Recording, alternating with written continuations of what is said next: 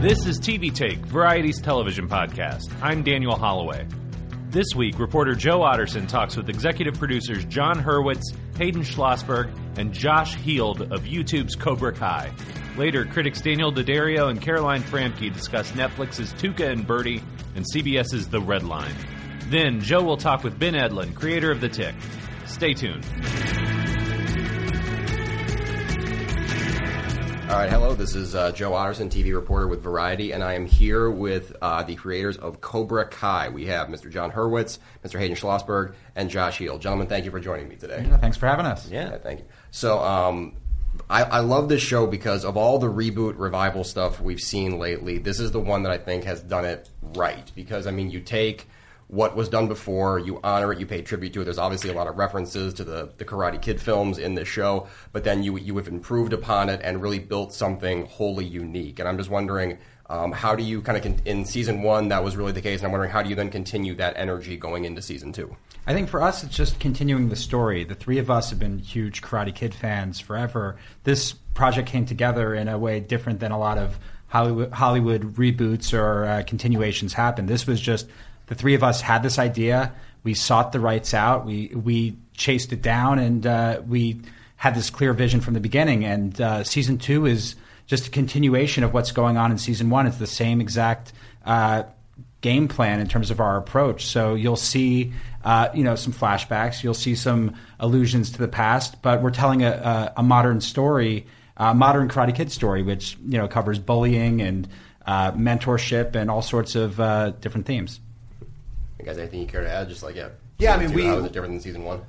It's not different from season one from a tonal standpoint. If you liked the way that we approached season one, it's more of the same in terms of the earnestness and the weight with which we treat this rivalry that's now 30-something years old, that on paper would appear to be silly. It's a high school fight that has blossomed into this poisonous rage that has infected the next generation in the Valley. It's different in that there's a lot more characters you care about entering season two. In season one, you knew Johnny and Daniel, and you were learning to love Miguel and get invested in Sam's story and all the friends and all their journeys. Season two, you care about everybody right away because we left so much hanging in the balance at the end of that season that there's so much more to be dramatically invested in right away, and there's so many more storylines to start paying off from the beginning. Mm-hmm. And then, you just touched on this, but this idea of this kind of like, it seems kind of silly, like on the outside, right? Because ultimately you're talking about, the owner of a strip mall karate studio engaging in this very intense feud with the owner of, car dealerships. So it's like, so that doesn't really seem like there'd be very high stakes, but the show is like really dramatic. And again, there's a lot of emotion in this show. So it's like, how do you get people to emotionally invest in something that seems like it has pretty low stakes in the grand scheme of things? I think the secret is to make sure that it's working on all different levels. It has to, at its core, work as a story for an audience that hasn't seen The Karate Kid. And if you actually construct a story, without relying on this, this original series from 30 years ago, it forces you to just write things that you care about inherently, and then on top of that you have these callbacks that could make something seemingly serious kind of funny at the same time. At times the show is almost for us it's hysterical in how serious we're taking certain things. But you understand for the characters never there isn't this like winking moment where they break and you realize, okay, this is just a silly thing. We treat the characters in the world so seriously that it feels like, okay, this is another Karate Kid movie. And we remember if you look at Karate Kid 2 and Karate Kid 3, there's a lot of ridiculous things even in the original, but you go into a movie and you go into a story wanting to believe.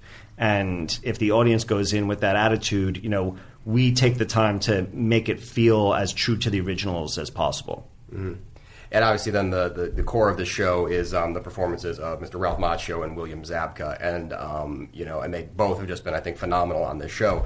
And so, and again, like I said before, what I like about it is they haven't just they're not just rehashing what they did 30 years ago. This is something very new and very unique. And so how do you think they have built on their previous iterations of these characters and evolved them into something new? Well, that was something that was very important to both of these guys when we approached them in the first season for the show, kind of, showing up from out of nowhere and saying, surprise, we have the rights to Karate Kid, let's do this. We knew that you can only trade on that movie's dynamic for so long in terms of the earnest kid who's going to learn karate from the mentor and defeat all the villains and become the champion. We've seen that story before. So to start telling that story again from Daniel's perspective just didn't make sense, didn't excite us. So firstly, flipping the script and seeing Johnny as this earnest underdog who's, one man against the world, and he's been treated poorly and he's had tragedy in his life, and everything you can do to invest an audience in his side. And then also to reintroduce Daniel in a way that he seemingly has everything on paper, but he's missing Mr. Miyagi. What made Daniel the complete picture back in the day was he was this cocky kid who met Mr. Miyagi, who taught him balance and all the Miyagi-Do tenets that made him be able to grow into a full, complete adult, capable of having a business, a strong family, everything else. But what happens when Cobra Kai gets reintroduced into that, waterway? Does that cocky kid come back out? Does he start to feel a little unbalanced? And those were both things that both of those guys could grasp onto as being very different and very true to the continuation 30-something years later. Mm. And obviously it was set up at the end of season 1 that Cobra Kai and Miyagi-Do are going to now have, Daniel is going to reestablish Miyagi-Do. There's going to be now a much stronger feud between the two schools. And so obviously without giving anything away, can you kind of tell us how that feud is going to play out in season 2? Well, these two characters have such a long history, and over the course of the first season, obviously we gave them students. So season 2, you really get to see the rivalry bleed down to this younger generation in a much bigger way. We always said when we first pitched the show from the very beginning, the intention was for the first season to almost be a setup for season 2, which would be dojo versus dojo, a fight for the soul of the valley. And that's really what season 2 is all about. It's funny because we're all kind of laughing here, and we're taking that's the fun of the show. I think that's the fun of the show is that it's like Star Wars. Star Wars, let's just face it. There's lightsabers, but it's also it's fake. There's puppets. It's a fantasy world. I hate to break it to you all. And it's something that, but we love Star Wars. We love Karate Kid, and we just treat it with that good and evil, like this is some other Bible, like that. But there's not as much disbelief that you have to suspend here. The only thing you have to buy into is that karate in the Valley is like football in Texas. That's the one conceit of the show. Yeah, if you understand that and you accept that on face value, then everything really, the stakes make complete sense. I mean, these are guys. That was the big game back in the day. That was life, the peak life. Nothing ever gets better than that. But it's really about this battle of these philosophies that that's playing out in the lives of these kids. And with season 2, the big bad wolf is back in Sensei Kreese. So if we thought it was rough enough when it's Johnny versus Daniel, suddenly Sensei Kreese is there to mix things up and it takes things to a whole new level. Well, the fun is that Daniel had a relationship with Kreese beyond what Johnny knows. I mean, Johnny and Kreese broke up in that parking lot after an attempted murder. But Daniel continued to deal with Kreese for another year at least. So there's just interesting dynamics to play with both sides. Yeah, I mean, we got to talk about Kreese. So I mean, Martin Kove, obviously, you see in the end of season 1, he comes back. As Kreese, he's back in the Cobra Kai dojo, and I love the idea that Kreese has just been out there in the wilderness for years, just waiting for his opportunity to burst back onto the San Fernando Valley karate scene. I think Marty has been Marty Kove. Martin Kove is such a presence in that in the Karate Kid franchise. I mean, there's a certain gravitas that he brings. With his voice, and he's just so commanding, and his presence loomed over season 1 in certain ways, and now that he's here in season 2, Cobra Kai was him. This was everything to him. This was his world, and he loved Cobra Kai, and he loved Johnny Lawrence, and it was all gone. And without that, who knows what's happened in his life, and you'll find out when you're watching season 2. Yeah, but there's something very foreboding about literally like the wind blows in Sensei Kreese, right at the right moment and the wrong moment for Cobra Kai and for Johnny Lawrence at that time. And it was just so much fun to shoot that moment because we knew we wanted to withhold exactly what we were going to be telling about Sensei Kreese in the second season. So we took just painstaking efforts to decide what that silhouette looked like, what he's wearing and everything. And then Marty just naturally brings, like John said, this gravitas, this very commanding presence that the first time he did his lines, I think we were just rehearsing. I don't even think the camera was on. The whole crew just couldn't believe what had just happened, and it was the last day of production, and they had seen plenty of Karate Kid related material up until then. It must be like what it's like when James Earl Jones comes in to do the voice of Vader, for the sound department. It's just one of those crazy, famous. Hollywood villains. But Marty loves playing the role so much, and you could feel it. You could so tell. Yeah. And it's something that when he comes to set, he addresses us as Sensei Kreese. We call him Sensei. It's funny because a lot of actors, when they're so identified for a character, it's difficult for them. And right. I just get the sense with Marty from the very beginning, he was just leaned into the whole Kreese villain bad guy thing, and he was loving it. And so it was fun, just to see him be able to put on the gi again and get into character. Yeah, I mean, as much as we have thought about Sensei Kreese over the years, Marty Kove has thought about Sensei Kreese over the years, and he has notebooks filled with ideas, and some of those ideas actually have a lot of overlap with things that we consider, and some of them are a completely different type of fan fiction, being told from the person who plays the character. So it's elevated fan fiction. But so is what we do, by the way. We're making fan fiction. So it's an interesting conversation because it's not a character that he's like, oh yeah, right, I did that. No, he remembers everything that happened and everything that he brought to the role originally in terms of invented backstory and everything else. And it just gives, it's fun to work with an actor who cares so much about that character, as do Ralph and Billy. I mean, these guys really to ask actors to put on the mask of the role that made people shout things at them on streets for 35 years could be something of like, do I really want to take that on? But these guys, all just came in completely headlong into it. So basically what you guys are telling me is that Marty Kove is Sensei Kreese and Sensei Kreese is Marty Kove. Completely. Yes. Pretty much. It is funny. During a lot of the publicity and press, he'll just be in character. And a lot of times with actors, like usually marketing and publicity, they want you to be in character. They want, they would love it for Hemsworth to come out as Thor in everything. Yeah. And the actor is always trying to distance themselves but Marty's just without even asking is smoking a cigar to the camera, telling you if you don't sign on to YouTube Premium you will die. But he does understand that it's funny. I think that we should make it clear that he actually it's funny because he really does understand the ridiculousness of it all. Well, we'll pitch him things sometimes, and he'll look us straight in the face and say, "You guys are twisted." Like we're even taking Kreese to a place that he never imagined, and it's fun. It's fun to have those conversations with a guy who's so invested in that character. But so I would assume that it really wasn't hard to convince him to come back for the show. No, we have to be back sooner. We have to convince him to not come back until episode 10. I would say it was probably the toughest thing in his career to just stand on the sidelines while we were shooting an entire season of Cobra Kai. I mean, this for him, he's like, I founded Cobra Kai. I'm Sensei Kreese, and how are you not using that? And then, but I gave Marty my phone number, so Marty would call me and say, we'd be in the middle of production. He'd say, "Look, you're up to episode 6. How about I come in now?"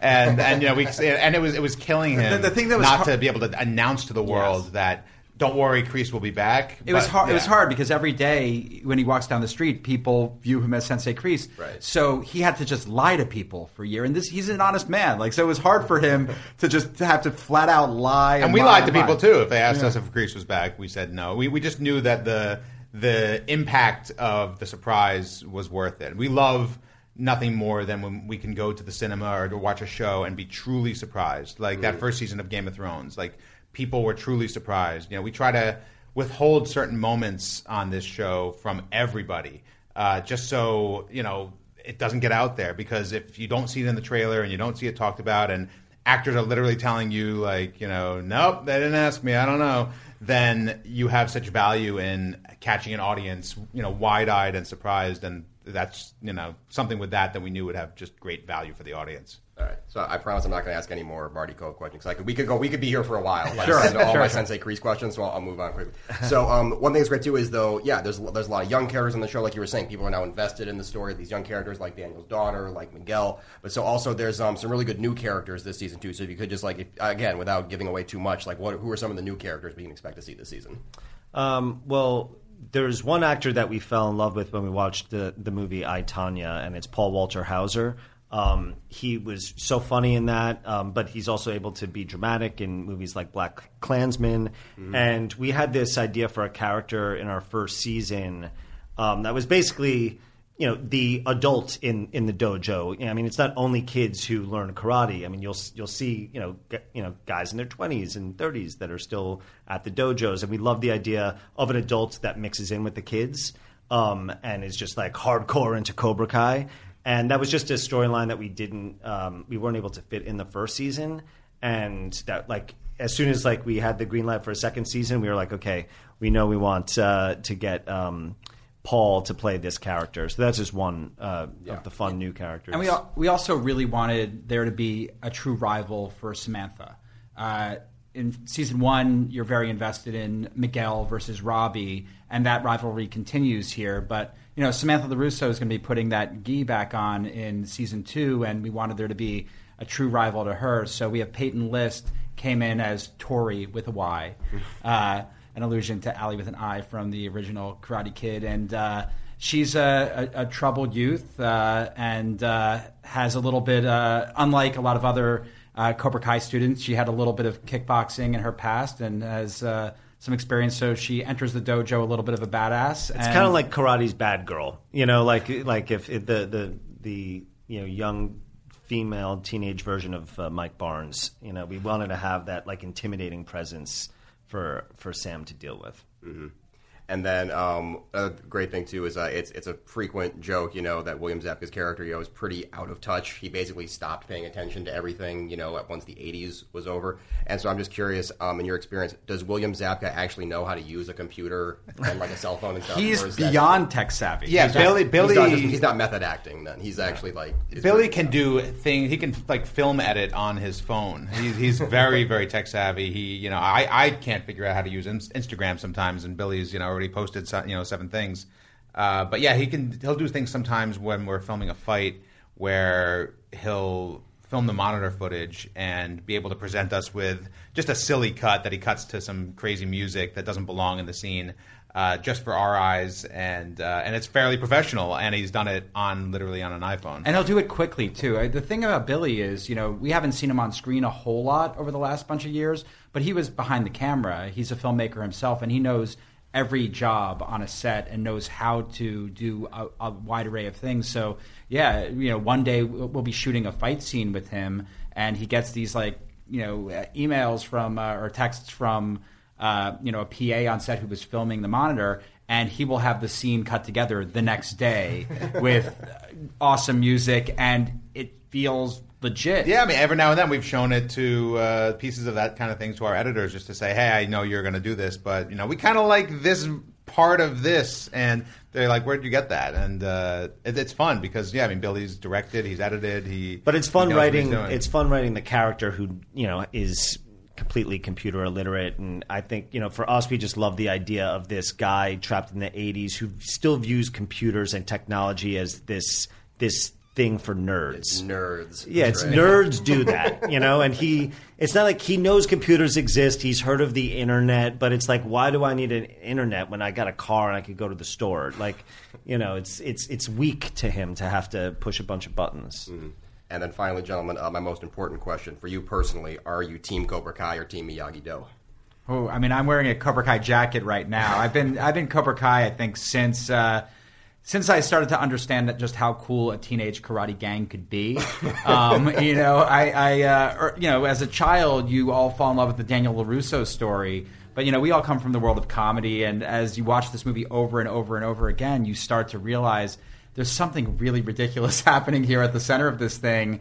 But it's these characters that you're so scared of, they're just a group of teenagers who know karate, and it's hilarious to us, and we've leaned into it and made a show. Well, the crazy thing is we've changed, the narrative of the movie, and now you look online and there's so many people who are Team Cobra Kai, which that was never even an option back in the day. It's kind of scary. We live in times. The best are the people who script, there's so many people who say, "Oh, I knew from the beginning that Daniel was the bad guy. I've known since day one." No one watched The Karate Kid ever the first time and thought that Daniel was the bad guy. I feel like making this show has made me more Miyagi-Do because I feel responsible now for. Well, yeah, I mean, I'm definitely. We're all Team Cobra Kai. I mean, we know who pays the bills around here, but but I've found myself becoming more Miyagi-Do just because there's more goodness happening over there at times, and there's so much badassness, and the word badass happening on the Cobra Kai side that every now and then it's nice to have that remembrance of what the goosebumps sometimes come more naturally from the Miyagi-Do side, but the excitement and the fist pumping and the high fives happen more from the Cobra Kai side. So it's a nice balance to have. I'd say in real life, all of us are probably very Miyagi-Do, but none of us like doing chores. So you just go to Cobra Kai by default at that point. All right. Well, gentlemen, thank you for joining me. And lest we forget, Cobra Kai never dies. It does not die. It always lives. Yep. April 28th, miniseries The Red Line debuts on CBS. Animated comedy Tuca and Birdie premieres May 3rd on Netflix. Caroline Framke and Daniel D'Addario discussed both shows. No easy transitions this week as we talk about one show that is very light and one that's very heavy, but we'll deal with the fun stuff first. Netflix's new series Tuca and Birdie follows two birds that are friends. It shares creative DNA with BoJack Horseman, also a Netflix animated series. And I'm curious, not having seen it, if it shares that show's kind of grim vision of the world or if it's a bit lighter. Caroline, you're reviewing it for us. What did you make of Tuca and Birdie? I've been really excited for this one for a while as a big fan of Lisa Hanawalt, who started as the production designer on BoJack and has been producing it since the beginning. If you're not sure exactly what her part in it was, she's basically responsible for the look of BoJack, the feel of it, all the background gags.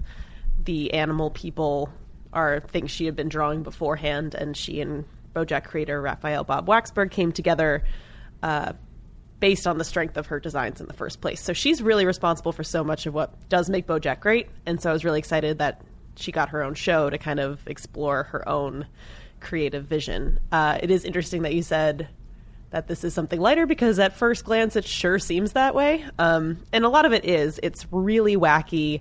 The first episode throws you right into this world of Birdtown.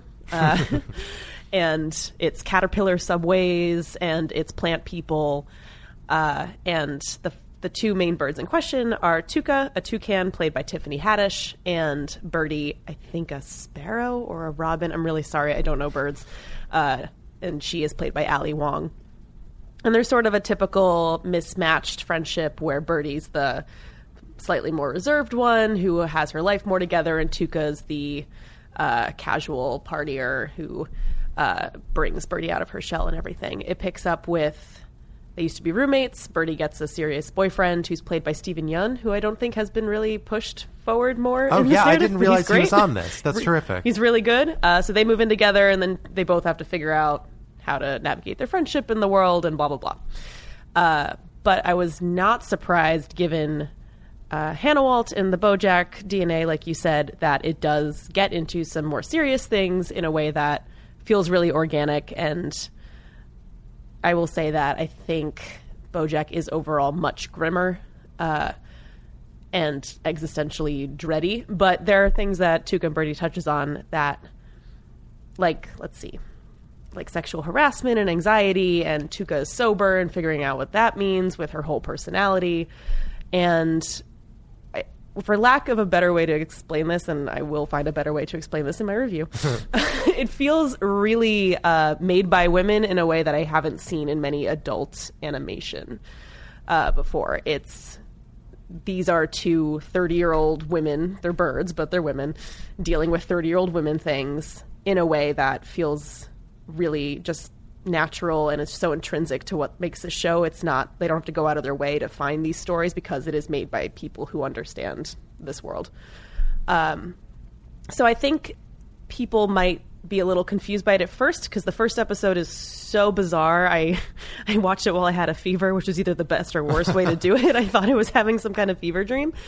But as it goes on, you get a little bit more used to the rhythm of the show. The show gets used to the rhythm of the show, and it's a really kind of unexpected pleasure in a way that I just wasn't expecting it to be what it was. I'm really interested in the idea that this feels like a show about ladybirds by a driving creative force who's a woman, because I would say if I had one critique of BoJack Horseman, a show I like a lot, it is that it very neatly fits into the kind of universe of shows by and about kind of anti-heroic men that we have very many of, which these stories are interesting and deserve to be told, but they're not the only stories. And so it's interesting that this kind of visual creativity is being put towards a story that looks a little bit more deeply at other kinds of stories that are maybe less consistently told all the time on TV. Yeah, and I mean, I think BoJack tells that story in one of the most self-aware ways I've seen, but you're right, we've seen that story a lot. It's cool to see it told in a different way, but it's still the same kind of story. This feels very different. I feel like the best way I can describe it is that it's kind of an animated bird version of like what would happen after the Broad City finale.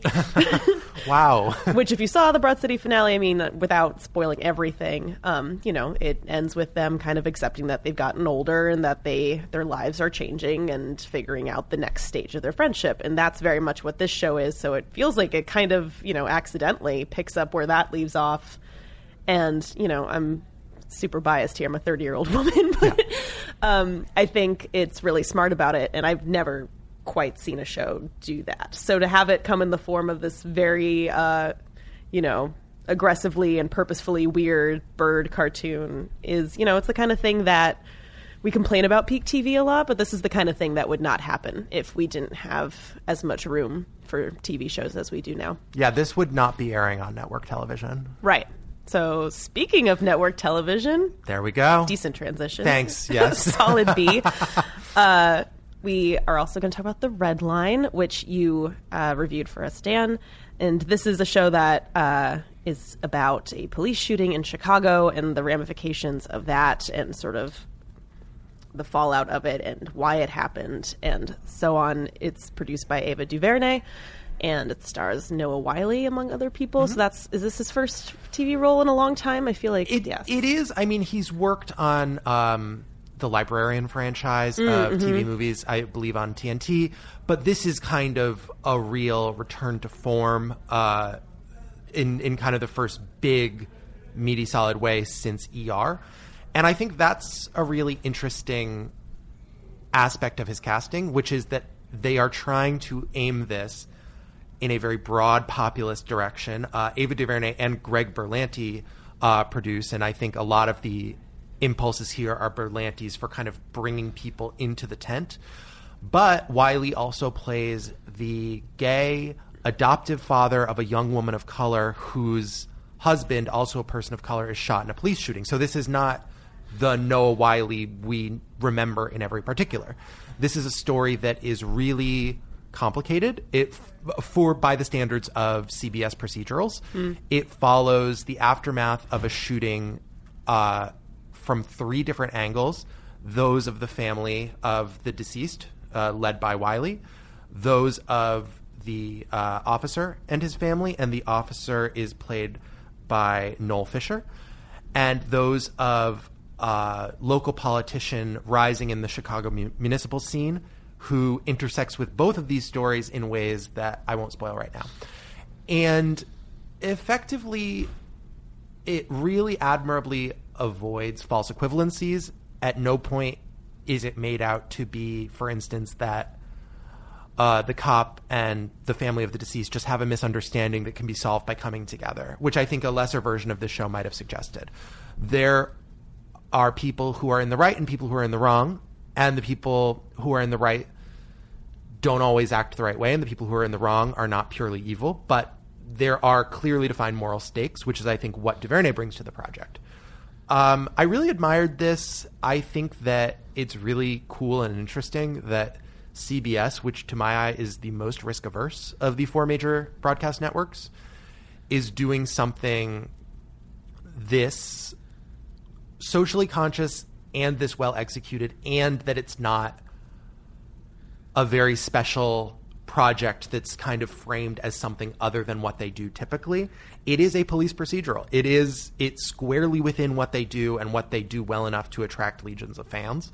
It's just has a bit of a twist to it that sets it apart from well-executed shows with less on their mind, like the NCISs of the world. It's also a limited series, right? Which is new for CBS. It is rare for CBS. I can't think of another example of a especially CBS not in recent years. In recent years, yeah. It kind of brings to mind, if network TV is going to do things like this, obviously it's less ambitious than, say, Roots or the Thornbirds, but like there was a time when people tuned into these 8-episode limited series on network that were able to tell stories with a beginning, middle, and satisfying end all over the course of a short period of time. And I think this does that. I think it will be a shame if this doesn't find its audience, because I think its power lies in the fact that it's kind of like popular art, that it is pitched pretty broadly across the plate to bring people in. And now it just needs to do that. And hopefully the marketing muscle of CBS and its lead-ins will have the opportunity to do that. All right. Well, I'm looking forward to that. And if, we have 2 very different shows on the plate for you, but if neither of those appeal, there is always more TV where that comes from. Amazon's The Tick, currently in its 2nd season, is the 3rd TV iteration of the cult comic book hero. Joe Otterson talked with the character's creator, Ben Edlund. Hello, this is Joe Otterson, and I'm sitting here today with the one, the only, the very funny, the very well-dressed Mr. Ben Edlund. Cool. Man, that's it. I like your look, man. Thanks. I aspire to that look. Okay. I'll leave the sweater as I go. No, thanks, man. Yeah. I'll be here today to talk, of course, about The Tick Season 2, currently streaming on Amazon Prime. And I was wondering if you could tell me, given that this is the 2nd season, what improvements have you made from Season 1 other than The Tick's snazzy new suit this year? Just general worker safety, less accidents per day, less loss of fingers. Like, we're very proud that we only lost... No. A lot of, like, evolutions that... happen naturally from a season 1 to season 2, those sort of things, but like we were able to, I think, better understand what the show is supposed to be and what it's supposed to be how much it's trying to chew of the epic stuff, and we just got a better, I think, pace and a better sense of our own balance. Mm-hmm. That's generic. No, that was good. That was exactly what I was looking for. Oh, wow. And then one thing I really liked about this season, I'm going to try to avoid spoilers as much as possible for anybody who hasn't seen the season yet. Right. I really like this season that Dot really seems to come into her own this season, and then we also get some very interesting stuff with lovely Miss Lint this season. Yep. And like I said, without giving as much away as we can, but if you do, it's probably fine. So you can tell us about just kind of the evolution of those characters this year. Sure. I mean, with Dot, that was like a 2-year plan that required a little bit of dormancy on the character's part in the first year, because her story is the story of, oh no, I was born a 3rd-tier character. I am the token female. Oh no, I'm the sister of the hero, and I'm the handmaiden to the warrior or something. And those sort of tropes are remarkably powerful. They have a lot of strong resistance to sort of change, because first, I mean, like, they were invisible for a long time. It just was the way of things. But then as we were developing the show, I realized it was partly in a long, ongoing conversation with Val Curry, who plays Dot, but like when I first talked to her about this character, it was that she was going to have her pain is sort of on ice, because her brother suffered such great trauma right in front of the world, and it was so evident that he was the one who needed caring, that her whole personhood kind of wrapped around the idea of caring for others, and she never got to examine her own trauma.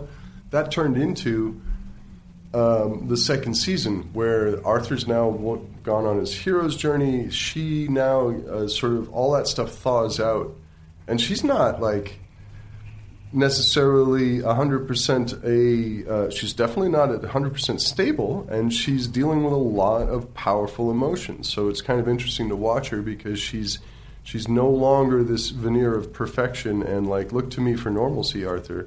She goes through an arc of real searching and sort of violence and rebellion and a lot of fun. Mm-hmm. And then Miss Lint is sort of, to me, kind of it's our way of telling the story of just a superb. She's excellent, and she should be at the top of whatever game she plays, but she's just been dealing with guys for a long time, and so this is the season where she kind of figures out, like, her plans come from her. She's no longer following anybody else's sort of nonsense, and she really becomes an entrepreneurial center of action, which is fun. And then, of course, in season 1, we got that great tease about the Aegis is going to be making an appearance coming up here, and so they play a very big role in season 2. And so, if you tell us a bit about the role that the agency plays, then. It's a lot. We wanted to do a lot of world building in season 2, because season 1 was very, for a show like The Tick, it was actually remarkably myopic and centered around Arthur and his sort of slowly expanding world. That was intentional to sort of get people invested in the characters. But then season 2 world building, we wanted to, I don't know, a lot of this is like the engineering of how do you maintain a superhero comedy or any superhero story. Arthur and the Tick needed a workplace terrain, and luckily we were already building into the world this idea of superhero regulation, because it's a superhero trope, comes from more than one universe, but it's the fun of like playing with government intersecting with the phenomenon of superhero metahumans, what have you, that we really like, and we got full on into it, and it was wildly rewarding, because we got to play with the fun, shiny side of it that Arthur really enjoys, and somewhat more sinister side of it that a character like Overkill or Dot learns to sort of see in Aegis. It's sort of everything to everyone, and that was really cool. Mm-hmm. And so I've been a big fan of The Tick for a very long time growing up. I watched the cartoon series. I was a very big fan of the Patrick Warburton live-action series. And now this one, I was really blown away by just how perfect some of these castings are. Griffin Newman as Arthur, Peter Serafinowicz, and then, of course, you can't really beat having Alan Tudyk as a boat. Nope. Which I didn't see coming, which really made me laugh. He's amazing. Yeah, and he was really wonderful to come back in the second season, because we turned out to not have enough money for him, because he's all sparkly and cool. But he, we had enough money, but like not really. He should get more, but he's so great that he just, wants to be Danger Boat, and we had a really wonderful. He's amazing in this season, and there's a lot of emotion in this boat. There's a lot of trauma. Everyone's got so much trauma. I know, the boat with very deep-seated emotional issues that get explored very, very deeply. Oh, horrific nut of tragedy in that boat's past. But so just given the many different iterations that this character and this world has had, starting with the comic books and now up to today, especially as relates to season 2 of the show, how do you think the character in this world has evolved as you've lived with it now for so long? Well, you could almost do one of those, probably now, somewhat, not quite.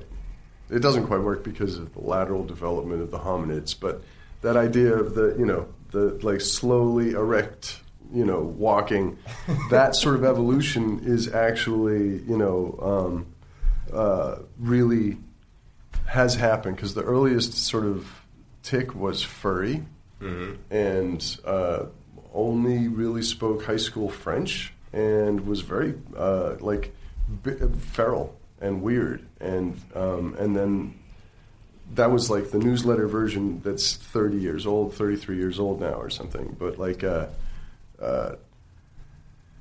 it's really, he came into a very clear lens toward the end of the comic book series, and very much in the cartoon, of being a tremendously upbeat, loving force for good. And his sort of connection with these ideas of destiny and justice, and this personification of these sort of virtues have melded into a real belief system he has, which went from being kind of like the only shimmers of it you would see in the cartoon and in the live action from the early 2000s were sort of like little glints that were non sequitur tangents. But he has now started to kind of speak more clearly about what destiny is supposed to do, and those sort of things come in part from a deepening on my part of understanding what the hell I was talking about ever. And yeah, I'm really happy with where that's gone. He's almost too coherent, but that, like, you know, he'll back away. He'll get dumb again. Anyway. But I was going to say, too, that reference to hominids, I can probably safely say, is the first hominid reference we've had on this podcast, so thank you for that. We can veer straight into that area. We'll save that for the next one. Yeah, okay. Before you really deep into the hominid stuff. Denisovian is big news, right? Okay. You already lost me. I exhausted my entire knowledge of hominids with that last comment. Hominid. But just given, like you said, like the evolution of the character as you've come to understand it, then given, you know, obviously superheroes have been very popular for a very long time, but especially now in the last decade or so with the rise of, you know, the Marvel Cinematic Universe, with the DC universe, all these things kind of coming onto the screen really well for the first time. How much has that environment influenced your perspective on this character, if at all? A lot. It first of all had a lot to do with why the Tick came back, because that sort of level of superhero saturation, this level of the culture kind of just being riddled with it, it creates a much more educated group of people for just the jokes, but it's like, what's going on? So what's going on? The Tick comes back, and that investigation is part of the meta level of what the Tick's up to. But all of this is, I think, highly. I mean, so this amount of superhero activity in the culture begs the question, well, why? And it makes me feel like we're looking at the superheroes in a different way, which is sort of in the way of, we went from wish fulfillment to some kind of like, this is now more like dealing with the nightmare of our own potential, like chewing the angst of our godlike powers and our effect on our own present. Because we haven't yet figured out how to settle the continent we made out of plastic, which is floating out there. Well, maybe like it's like Lex Luthor, like we did one, right? And we didn't even mean to do it. We just crapped that out of the UFO we call human civilization, right? So, like, anyway, so that went a little. Talk about non sequitur.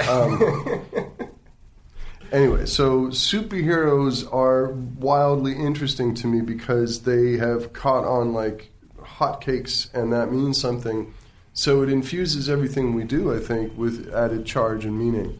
I don't think I'd be doing this show if we were on the other side of that saturation, looking at it tapering off 3 years ago. It's like it still means something and still a relevant conversation. Then we happen to make characters that I really love now, and it's a story, and I no longer care what fabric we're in because we also have this great story we want to tell. But the side that is a commentary is well fed, like it's just a big fat tick. Yeah. And then one thing I really like this season, Overkill has this line where he says, "In order to be a superhero, you have to be somewhat tweaked." I believe is how he describes it. And I'm just wondering, do you feel the same way about comic book creators? I mean, sure. Technically, he is a vigilante, and he views that as sort of in anti-hero sort of cousinhood to superhero. But yeah, I would say that also superheroes have to be tweaked. All of them are outsider, weirdo, kind of non. First of all, to even take heroic action, one of the things we praise in heroic action is actually a transgressive, who's going to break all of the barriers society has laid and rush to the car and just go, fuck it, it's not my car. It's not, I'm going to open the door. I'm going to pull this person out. I'm going to not worry about ramifications of spinal damage and liability. I'm just going to, there's possibility of fire. We're going to do this, right? Lots of transgressions people can't quite grapple with necessarily. That's the lowest tier of heroic action. Premeditated, ongoing, mission-based heroic action is very close to criminal idea. It's almost fascism. It's like, this is what I say. We're going to do this. I'm going to be the law in this moment because there's no other place. No one else is doing it. Or I decide that this law is better than the other laws. My law, right? So it is... there's a tweakness. And then when it comes to comic book creators, a completely generic story with no variations from what has come before, maybe it works, but usually it's something about the signal coming from an individual that makes something compelling to other individuals. Specific to comic books, that's maybe less so now, but it's always been an outsider medium. It's been a marginalized, a place where people go to escape. It's a place where it's just got a sort of, I mean, the word geek used to mean a little bit different things, but it's, there is a communication to the isolated that used to be and still remains part of what it is to be a comic book creator, I would say. Mm-hmm. I know I was, and I know I subsisted on communications from other people through that medium, going, oh, there's like minds, and it's a form of nutrition I'm getting through this work that leads me to understand that. Okay. And then finally, if you yourself were a denizen of the city, do you think you would be a superhero or a supervillain? Oh, I'd be a superhero, I think. On a good I would day. be Ravenclaw, man. That'd be really cool. I'm telling you. No, that's the one nobody talks about either. I'm glad you said Ravenclaw. No one ever talks about that. They're the smart ones, right? Yeah, they don't dick them. around like Slytherin. No, and they don't have that hero complex of the Gryffindors. That's who kind of think like they're dopey. So cool. Yeah, they're kind of dopey, like Hufflepuffs. No, God help the Hufflepuffs. Anyway, the herbalists, I guess, right? That's usually what. Anyway, so did not expect this conversation if you're into Harry Potter. I I'm didn't. So glad it did. Oh, good. Okay, good. Then and done. No, I would. I believe that I would be a superhero. You know, this and I would be a pretty ridiculous one. I'm not sure what it would be. I mean, that would be only if I had powers, et cetera, et cetera.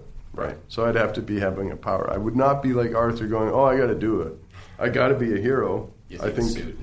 No, I would be a bystander. I'd be working on something else. Anyway. All right. Very good. Well, Mr. Edwin, it's been an absolute pleasure. Thank you for being here today. Thank you very much. Thanks for having me.